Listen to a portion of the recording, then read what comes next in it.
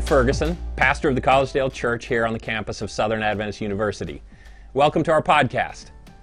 We're going to explore today some of the relevant words of Jesus Christ in Scripture to my life, to your life. So enjoy the message. Happy Sabbath. How are you doing? Are you well?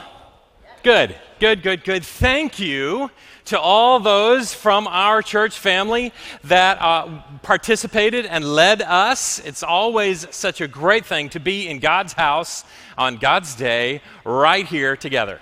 So happy Sabbath to you. We are in week 4, this particular Sabbath, of a series entitled Promise.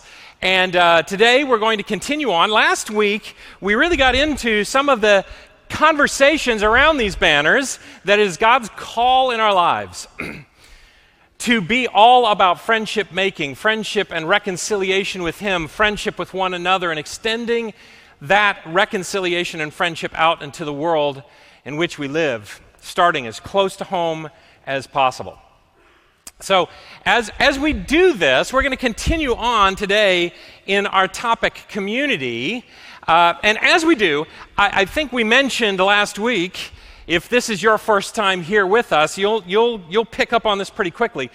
The New Testament writers, Paul in particular, uses a little word, a Greek word, one single word, that often is translated one another.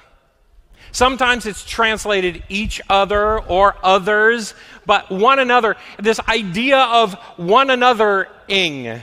All the things we're challenged to be, to do for and with one another. I want to share just a couple of them with you as we roll on into our study time. The first comes from 1 Peter chapter 4, if you want to turn there. 1 Peter chapter 4, it'll also be on the screen. Verse 8 says this, above all, love each other. That's that one Greek word that's translated here, each other, deeply. Could be translated one another. So love one another deeply because love covers a multitude of sins. Offer hospitality to one another without grumbling. Each one should use whatever gifts he has received to serve others or one another, faithfully administering God's grace in its various forms. And so I hope you are ready for a little bit of centering on the pages of Scripture as we get into this week's promise. As we do, though, I remind you of a couple of things, and the idea of being hospitable and creating a place for one another. Some of you are aware we are in week 3 of a sequence of 3 weeks for what we call our Connections Cafe. About 3 weeks ago, it started our Smart Start experience. A lot of freshmen coming on campus, a lot of guests and families coming on campus, and we had our first Connections Cafe event in the Isles Gymnasium where we had a haystack meal, and from there, church members sitting with students invited them home to one of these 2 Sabbaths, last Sabbath, the 6th, or this Sabbath, the 13th. The group that I am partnering with, our family group, we are having students come this particular Sabbath. So, by the way, if you are a Smart Start student, you're a student here, and look, we can expand this to other students probably, who knows. But if you do not have a place yet to go and be at home for lunch, I was talking with some young students that I was meeting for the first time and said, you got lunch taken care of? And what they understood me to be asking is, are you going to end up being able to eat today? And they said, well, assuming the cafeteria is open. I thought, no, that's not what I'm talking about. See, we want to be home for you. And so I know some of the people who have been cooking for this particular group, home-cooked meals, my wife absolutely included, and I'm getting ready.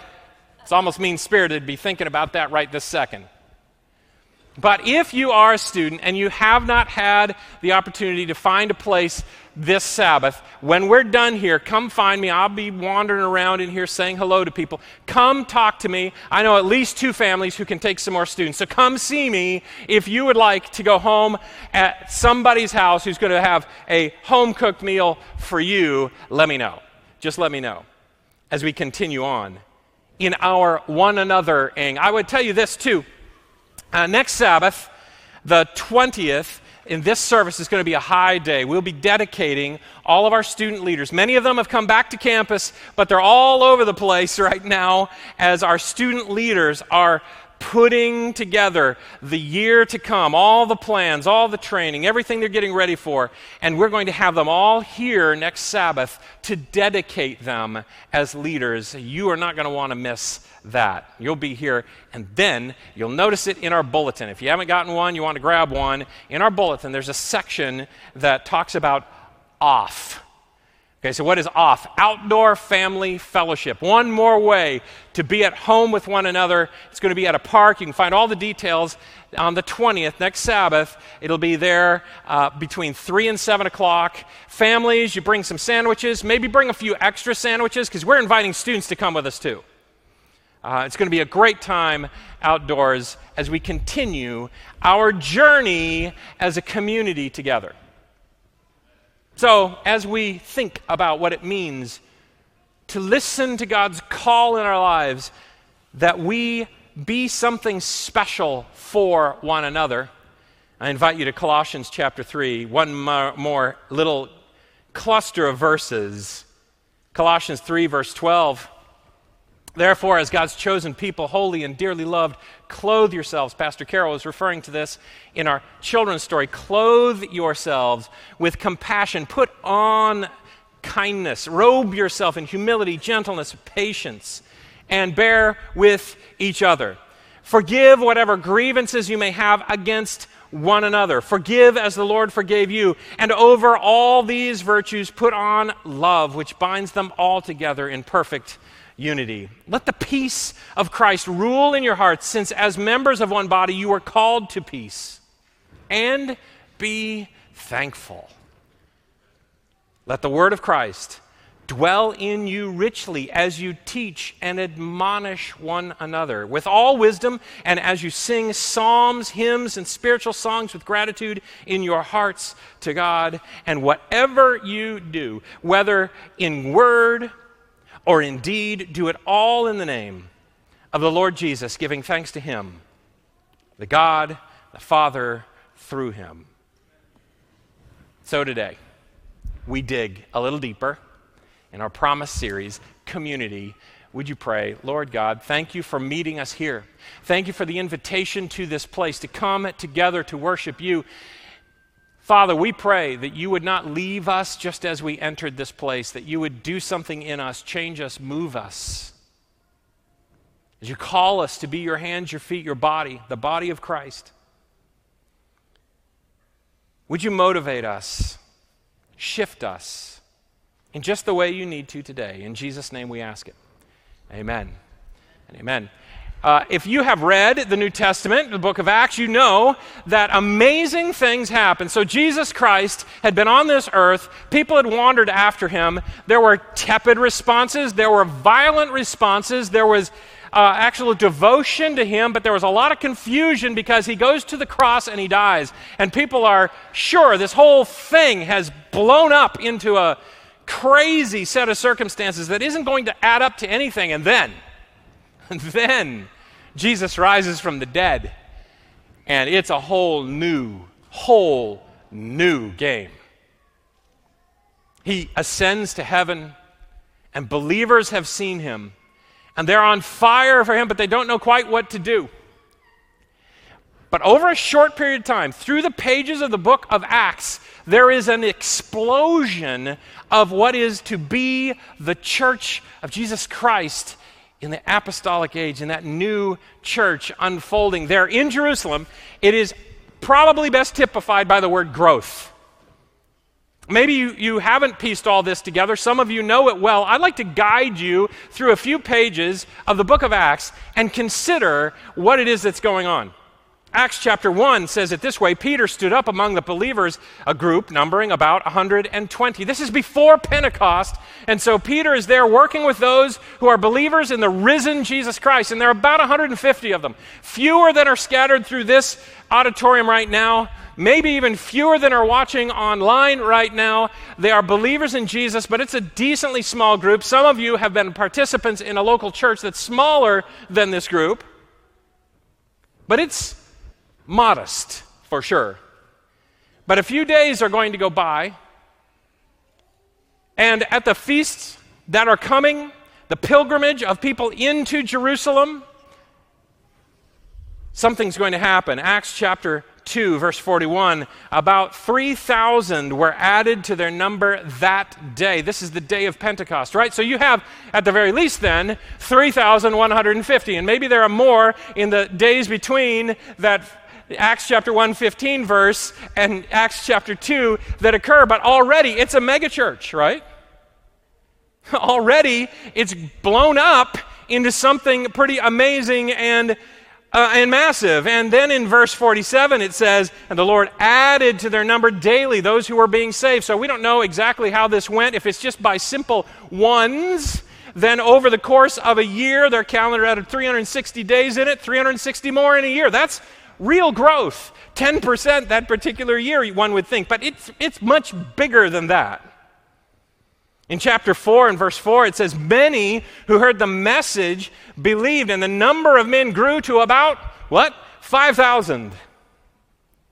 Now, if you understand how these dynamics work and that they would count men in the group, one might actually easily put together that the total number, once you add women and children, would easily add another 10,000, so that you're probably in the 15,000 plus or minus number of followers of Jesus Christ. Crazy how explosive this growth was. It goes on in the book of Acts to describe this in certain kinds of terms. In the 14th verse of chapter 5 said, nevertheless, more and more men and women believed in the Lord and were added to their number. In the 28th verse of that same chapter, complaining about what was going on with the Christian proselytization of Hebrew Jews, they would say that you have filled Jerusalem with your teaching. This is bubbling up. How many would you expect would live in a city like Jerusalem at that time?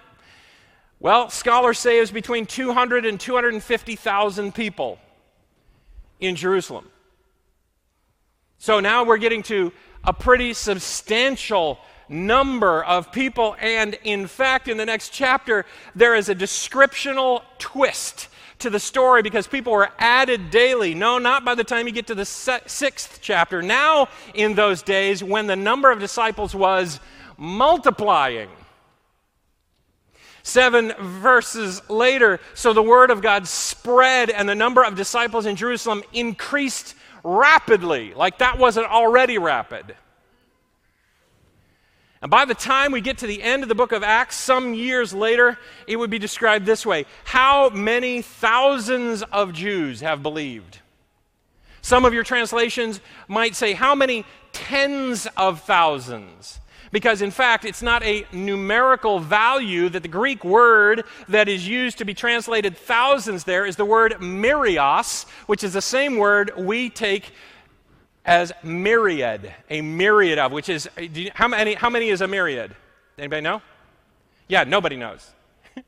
It's lots. In fact, there's a suggestion that it's an uncountable number, and it's just, so many. Scholars actually suggest that by the time we get to the end of the book of Acts, the group of the church in Jerusalem, the believers in Jerusalem, had grown as big as 100 to 120,000 people. Half of Jerusalem. Lowest estimates, about 60,000, which of course would be at least a quarter of Jerusalem. And so this growth is amazing and crazy, and something like you and I have not seen. And one has to wonder about it a little bit. Now, I do know there are churches that actually, not only is it that they do not want to grow, they want to not grow. I hope that's not your mentality here. We are followers of the great commission of Jesus Christ, that we would go and preach the gospel to the whole world, that we would be a city on a hill, a light that is not hidden, that others would be attracted to the character and the glory and the goodness of Jesus Christ. And that our communities would be changed, that we would be, just like Jesus, drawing others to him. But it's a little bit crazy this kind of growth. And one has to wonder, is there any kind of method amidst all this madness? And just to review, it starts out with a group of about 120 individuals, and over a span of just a few days, 3,000 more come to the faith. And then they would describe it as about 15,000, and by the time we get to the end of this little book, 100,000 individuals. It is explosive. And one wonders if there's anything we could learn, whether we would explode in that same sort of way, whether we would exactly want to in that same sort of way or not. The question comes, is there anything in it? Is there any description of how this happened that we might do well to pay attention to? And I think there is. I think there is. This same book of Acts describes how the communication of the gospel was taken on. Check it out here in the 5th chapter of Acts, verse 42. It says, "Day after day in the temple courts and from house to house, they never stopped teaching and proclaiming the good news that Jesus is the Christ." Day after day in the temple courts and from house to house. And you might read that and think that that's kind of one, it's a description, that all is one description, but we probably ought to pause, and scholars would say, no, careful now, that's two different things, two parts, a two-part method to spreading the good news of Jesus Christ. There was the gathering in the temple courts, and additionally, other than that, there was the gathering from house to house. Every once in a while we get in these kind of conversations, at least I've heard us do so. Maybe it's a group of pastors talking, whether it's even a healthy or a good thing at all to have a large church like this one or some other one. And often it sounds a little bit like we're complaining about someone else when we talk that way. But I think there might be a good point in it. If in fact our gathering for worship is the sum of everything that we are, and we are just coming to the temple courts, then there could be a problem. But don't miss it, that there is this piece of gathering day after day. They're gathering in these two different ways, and one of them is in the temple courts. Now, you wonder about the temple courts. By the way, this implies the plurality of that word courts, and it's true. There were multiple areas in the court. You could have different groups. You would not necessarily have to have everybody doing the exact same thing. I think it's fascinating and wonderful. We have 4 different worship services, and a couple of them meet at the exact same time as other ones. Yeah, the temple courts, all coming together. It is thought that they could have handled at least 50,000 people in the temple courts at a time standing. So multiple groupings, multiple places, but all in the temple courts. And it would have been chaos for everybody to be talking and thinking that there was this kind of sharing all over the place. No, it would be structured, it would be put together in a certain sort of way, and the apostles would be teaching. But the second part of it, from house to house. Now, there might be somebody who has got a big house, and you might have a big house where you could have quite a number, 30 people over to your house, maybe 50 over to your house, but not 50,000, not 100,000. In fact, and we'll see it repeatedly through Scripture, there is this evidence that a part of God's plan involves these two parts of larger corporate worship and smaller group fellowship. And the two are not the same. Anybody here a Pathfinder? Do we have any Pathfinders in the room? All right, I'm seeing some just as many adult hands as I am seeing children's hands. But, there's a mix. Any good Pathfinder knows that there is a difference between every Wednesday evening as we come together at Pathfinders and then the Pathfinder Camporee that's coming up in 2024 in Gillette, Wyoming. Two different things entirely. But to be at a Pathfinder camporee where everybody is together and, probably all well uniformed, and a drum corps is over there and an honors being taught over there, and there is an evening program and all of our voices rise together, there is something motivating and big about that. But you can never have Pathfinders just to be the camporee. Because it's all about teaching and training and community building and. Probably a good metaphor for what the church is intended to be. I just want to say it to you, I believe what we're doing here right now is important. But let's be clear. What we're doing here right now in corporate worship can never be your entire experience with Jesus. It can't. It is the partnership of coming together. As you read through Scripture, all of these things we are to do for one another, be patient with one another, pray for one another, lift one another's burdens, on and on and on, be humble with one another, teach one another, listen to one another. Probably the greatest single strategy to throw all of the one another statements into the trash would be to have an event where you got everybody to sit in straight rows. That works for certain things, but there is a lot we are called to be and to do that cannot possibly happen in this arrangement. The great news is this arrangement is only one part.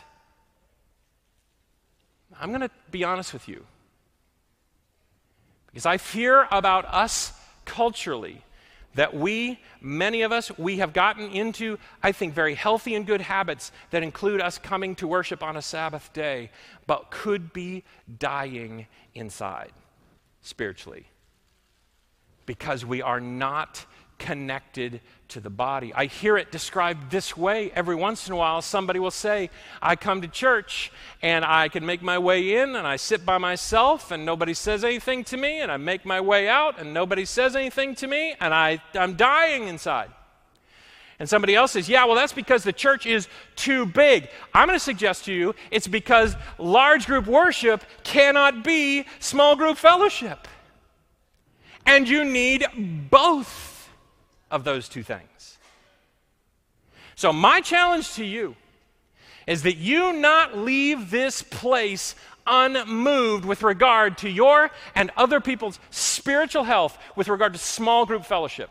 That I'm hoping we talk about something, we read a scripture that bothers you because you or I are disengaged enough that now we're a little bit agitated. That's my prayer, is that you will be bothered if you're not connected up with his body in a meaningful way in small group fellowship. Now, we use the terminology small group and small group fellowship, and it might make it on a list of small groups, but there are a variety of things that could apply to this that may or may not make it on a list. But you know when you're disconnected and you've decided to maintain a busyness that keeps you separate from the body of Christ.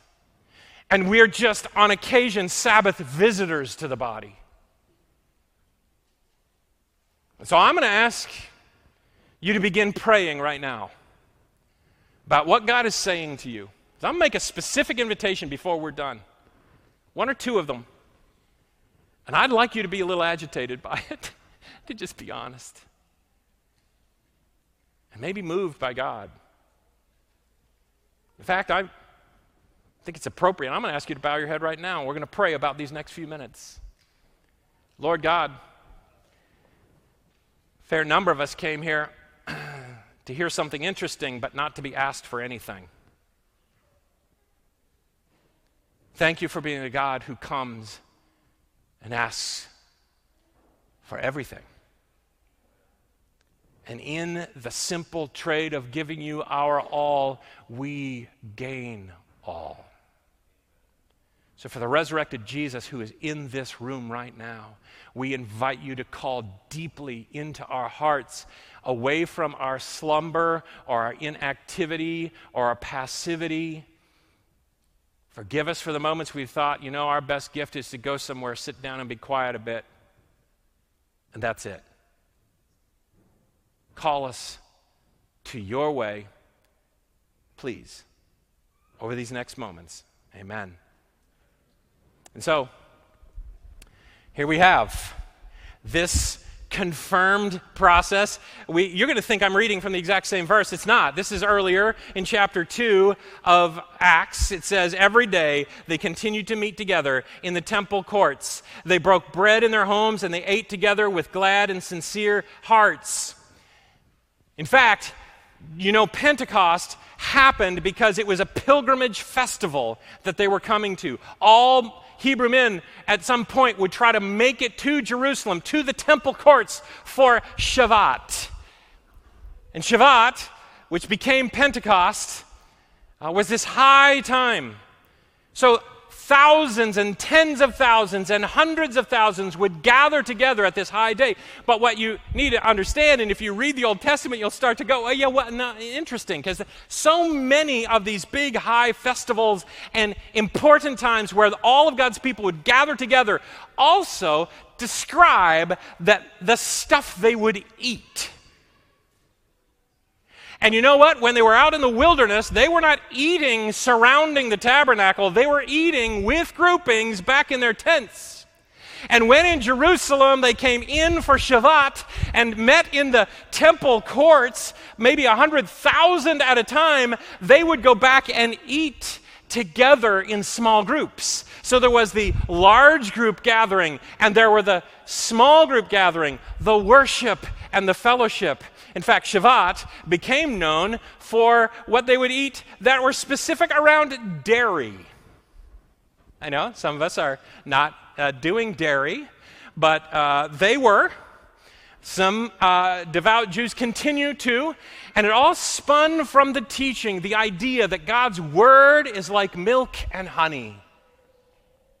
And so they had special things that would be made specifically for Shavuot. And in fact, over time it developed that in their homes they would stay up all night long on Shavuot.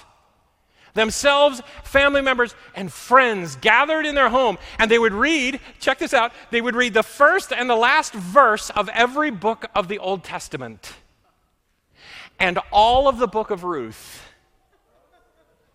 and discuss the possible meaning with each other. Yeah, no. It's not a new thing in the apostolic church. This is something that spreads out through the Old Testament. The idea of being called together for large corporate worship and then being called to the table in small group fellowship, where children were taught from the earliest days, sometimes simply by watching their parents and their friends stay up all night discussing the book of Ruth. And this explodes into the Pentecost. I want to suggest to you that, and we could shift this, we could do this otherwise. We could actually say, okay, what we're going to do is I'm going to give you 5 great reasons why we should come together to worship corporately, even in large groups like this. That's not what we're going to do today. What we're going to do is the opposite end of that twosome. We're going to think about 5 big reasons. 5 big reasons why you and I should be engaged in small group community. Before we're done, I'm going to let you know exactly how you can get involved in certain sorts of ways. Some of you have creative other ways, that's fine, but I don't want you to move from this room without knowing there is an invitation for you to be an important part of the body of Christ. And that's, in fact, our first point, that small group fellowship allows us to connect to the body of Christ. This metaphor that's found a number of places in Scripture, usually at the writings of Paul, is meant to say to us, by ourselves and alone, as Ecclesiastes would say, I've never seen anything more foolish than a guy out there in a field working alone. Dumb. Maybe you're not allowed to say dumb in your house. Stupid was the word that we couldn't say. But Ecclesiastes is saying, I've never seen anything more ridiculous than a person going it alone. Could there be a more ridiculous way to be a follower of Christ? than to be a wandering finger, a disembodied leg, even an eye sitting on a counter. Yeah, it's grotesque, to say nothing of ineffective, unhelpful, and boy, the eye is not in great shape. The rest of the body is without an eye, and the community who's supposed to see Christ only sees a monster. You and I are called to be a body together, and you know we could break this way down beyond just an eye and a leg. A body is a body on a cellular level. And often when things go wrong in the body, it goes wrong cell by cell. 1 Corinthians, Paul is writing about this, and he is so, I'm guessing he's so sure we're going to miss it that he says nearly the same time, multiple times over, check it out, in the 12th verse of chapter 12. So the body is a unit. Okay, well that's duh. The body is a unit, though it is made up of many parts. Although its parts are many, they form one body. Already said it twice in that one verse. But he's going to go on 2 verses later and say, the body is not made up of one part, but of many. Verse 20, and it is there, as it is, there are many parts, but one body. You get a sense he thinks he's talking to somebody who's a little slow. And maybe he is. A few verses later, now you, and this is the tense, you, this is the grouping, you all, plural. You all are the body of Christ, and each one of you is a part of it, as if to say, it takes all for it to be a body. You, just as one part, are not the body of Christ. Whoa. It requires the stitching together that comes by the grace of Jesus Christ. It requires that there is one another for this New Testament to make much sense at all. And I want to say to you, if you find it decently easy to wander into this sanctuary on a Sabbath day, maybe hear something that's interesting or compelling, or at least points you to Scripture, hopefully leads you to Jesus, but it is a lonesome experience because you walk out of here alone. I get it. This is not capable of fixing that without you deciding it's worth engaging in small group fellowship. And yes, some of them will happen spaced around this room from children on up in terms of Sabbath school groups, but some of those Sabbath school groups are not small group community. Some of them are more a classroom study. I will tell you though, I was blown away when I first came here. The first funeral I was asked to conduct for a woman who I believe was in her 80s. I don't know for certain, but here's what it felt like to me. What it felt like to me is that every single member of her Sabbath school group came to her funeral. And I heard more and more and more about how they had been caring for her by meals and prayer and a word and a phone call and something that matters. You know what? I think actually, if all we do is come here to a big corporate worship, we might expect a certain measure of loneliness. What we need is the opportunity to sit with one another face to face, to be stitched together as the body of Christ. The truth is, too, you may sometimes complain about a preacher, and maybe you thank the preacher, but here's the truth of it. In smaller groupings, you can understand Scripture better. This is not a one or the other. This is a one and the other. Truth is, you get to talk when you're in a small group situation. You get to try out, test out your ideas. And maybe there's something that the sermon brings to light that can't possibly even be answered or addressed, that is down a whole different direction, and you need to be able to discuss. By the way, sometimes we just need some time to think about it and talk about it for it to make any kind of sense to us. Some of us are auditory learners. We learn by listening. The truth is, the science shows that if you understand and retain 10% of what you hear through the course of a short period of time, if by next week there were somebody here could remember 10% of what I am talking about now, they would be extraordinary. But at the moment you get to put it in your own words, you get to write a note for yourself. It's why we give out journals and ask you, hey, take some notes. It changes things. When you get to ask your questions, when you get to put forward your own connections. I love this from the Message Bible in 1 Corinthians chapter 14, and it's talking a lot about speaking in tongues and chaos. And it is a little bit what would happen if we decide, okay, everybody today, you're all the preacher. Go. It would be absolute chaos in here, right? Not so when you're meeting also home to home. Check out these, I think, compelling words. Take your turn. No one person taking over. By design, what we're doing here involves one person taking over. And it's the way it can work. But home, to look out for and to hear from and to involve each, then each speaker gets a chance to say something special from God, and you all learn from one another.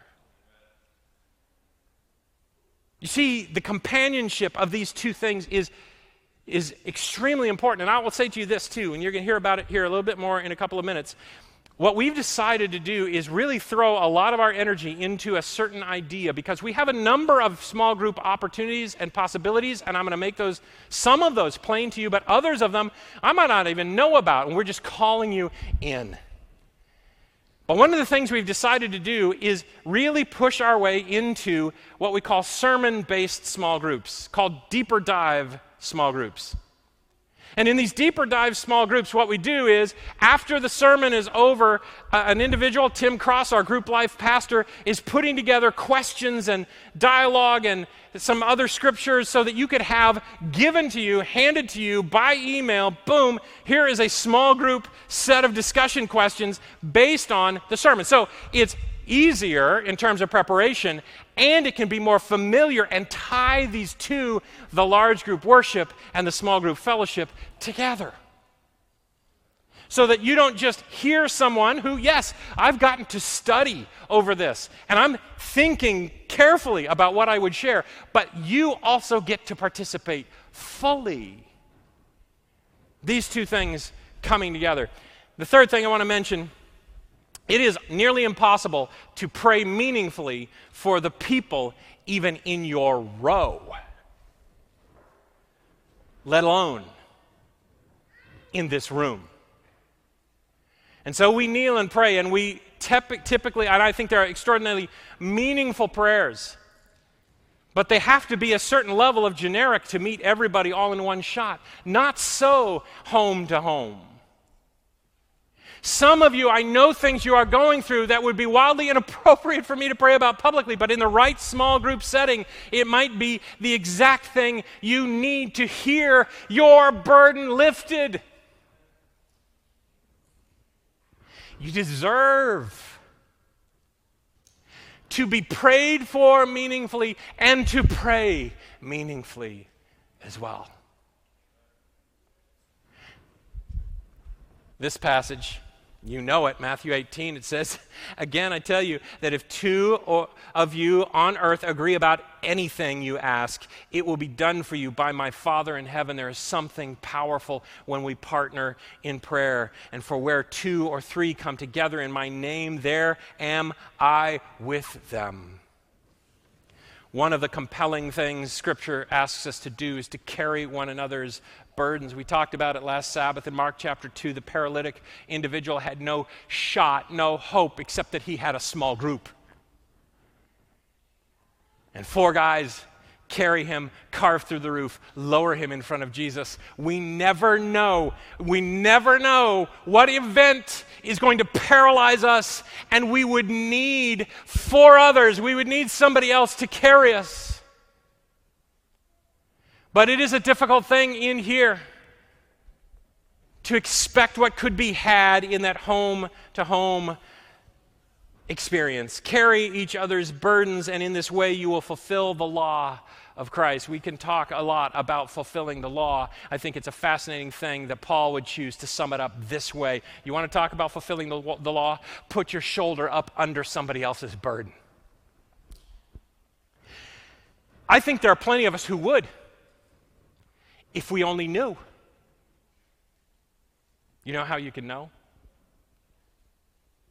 Some of us think, well, I shouldn't do for anybody what I can't do for everybody. I want to say you are absolutely backwards, if that's your thought.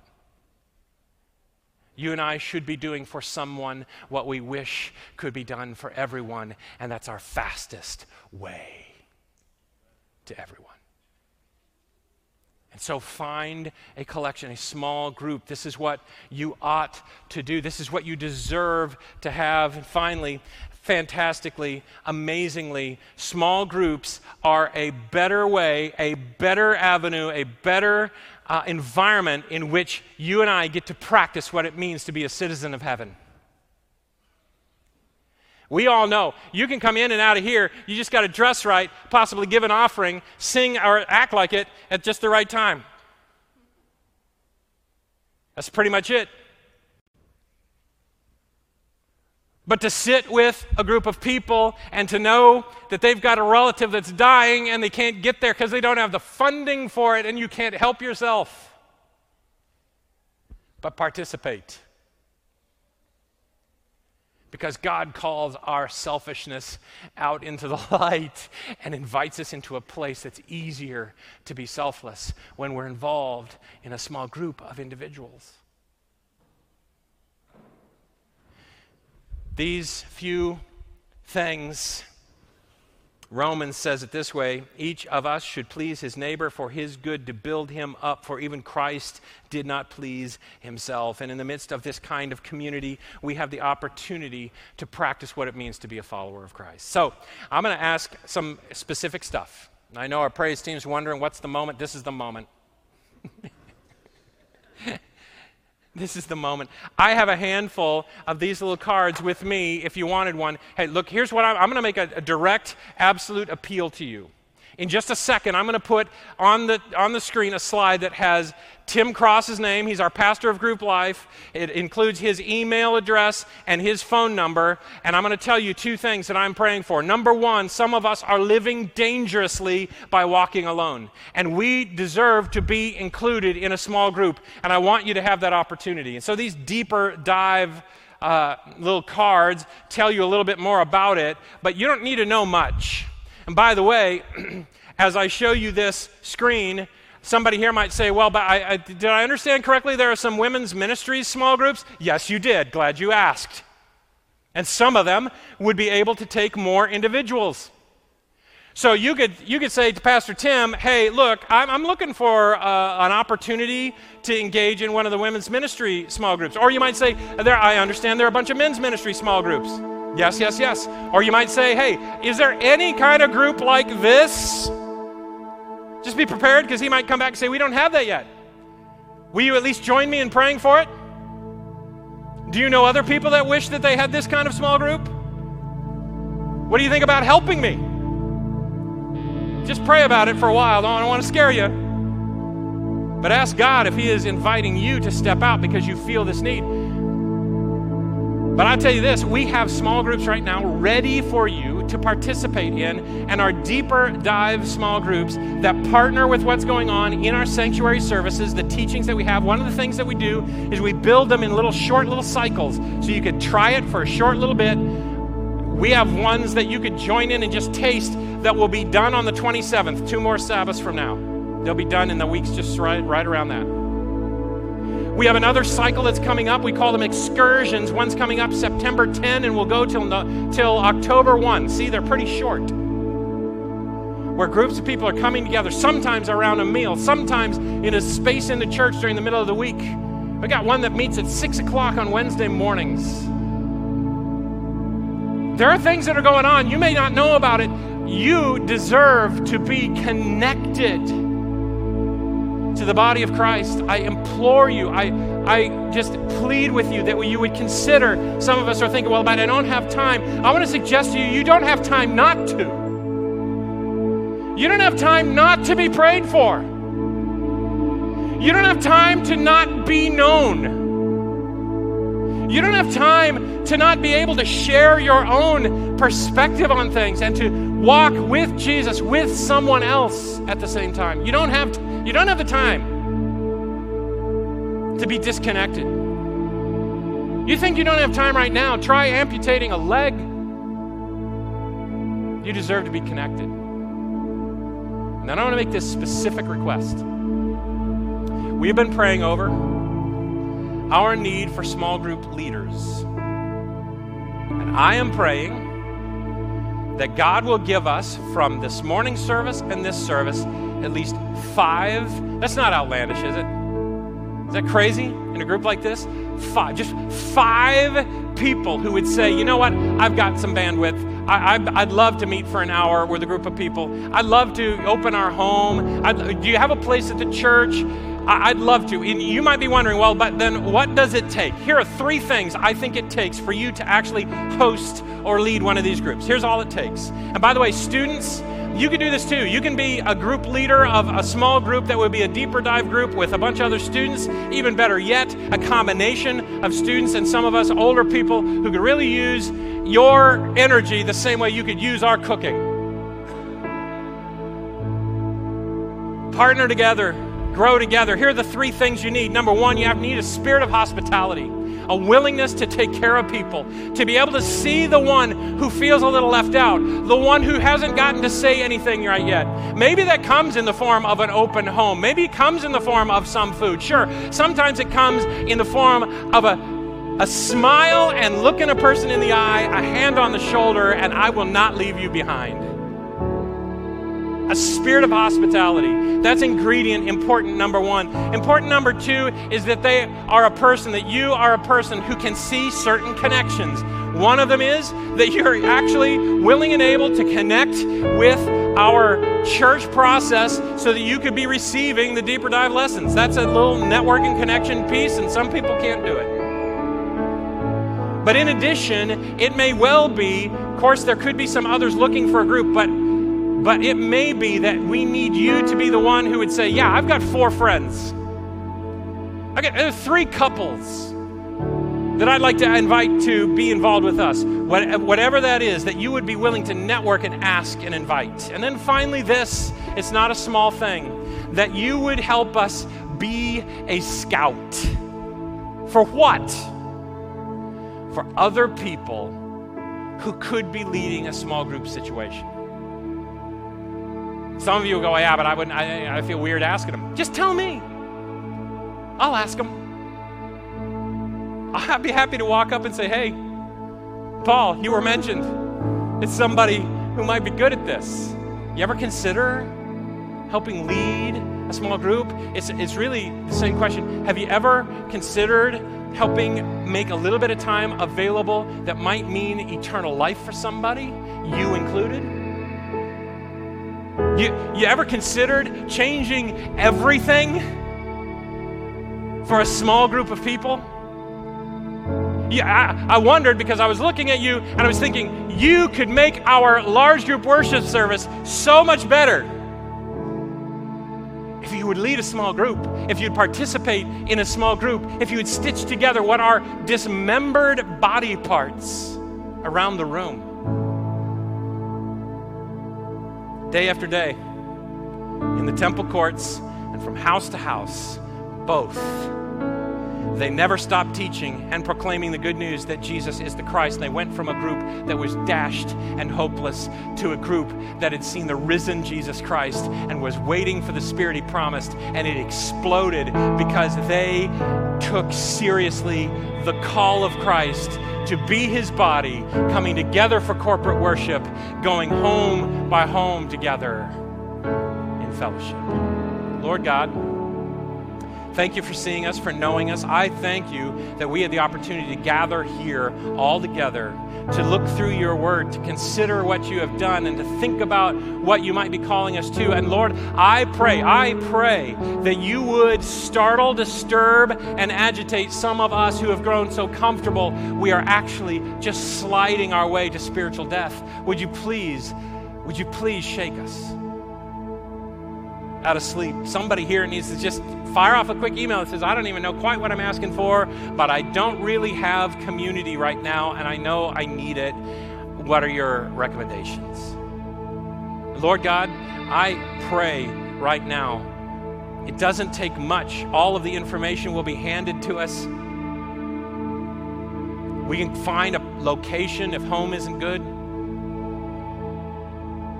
But we need just a few. Right now we're just asking, Lord, for five leaders who would step up and say, this matters, and I'm willing. And somebody here might even say, I'm willing, I just don't think I know what to do. Oh, that'll be enough we can work with. So Lord God, move us, use us. Thank you for making us a community together. In the name of Jesus Christ, we praise your name.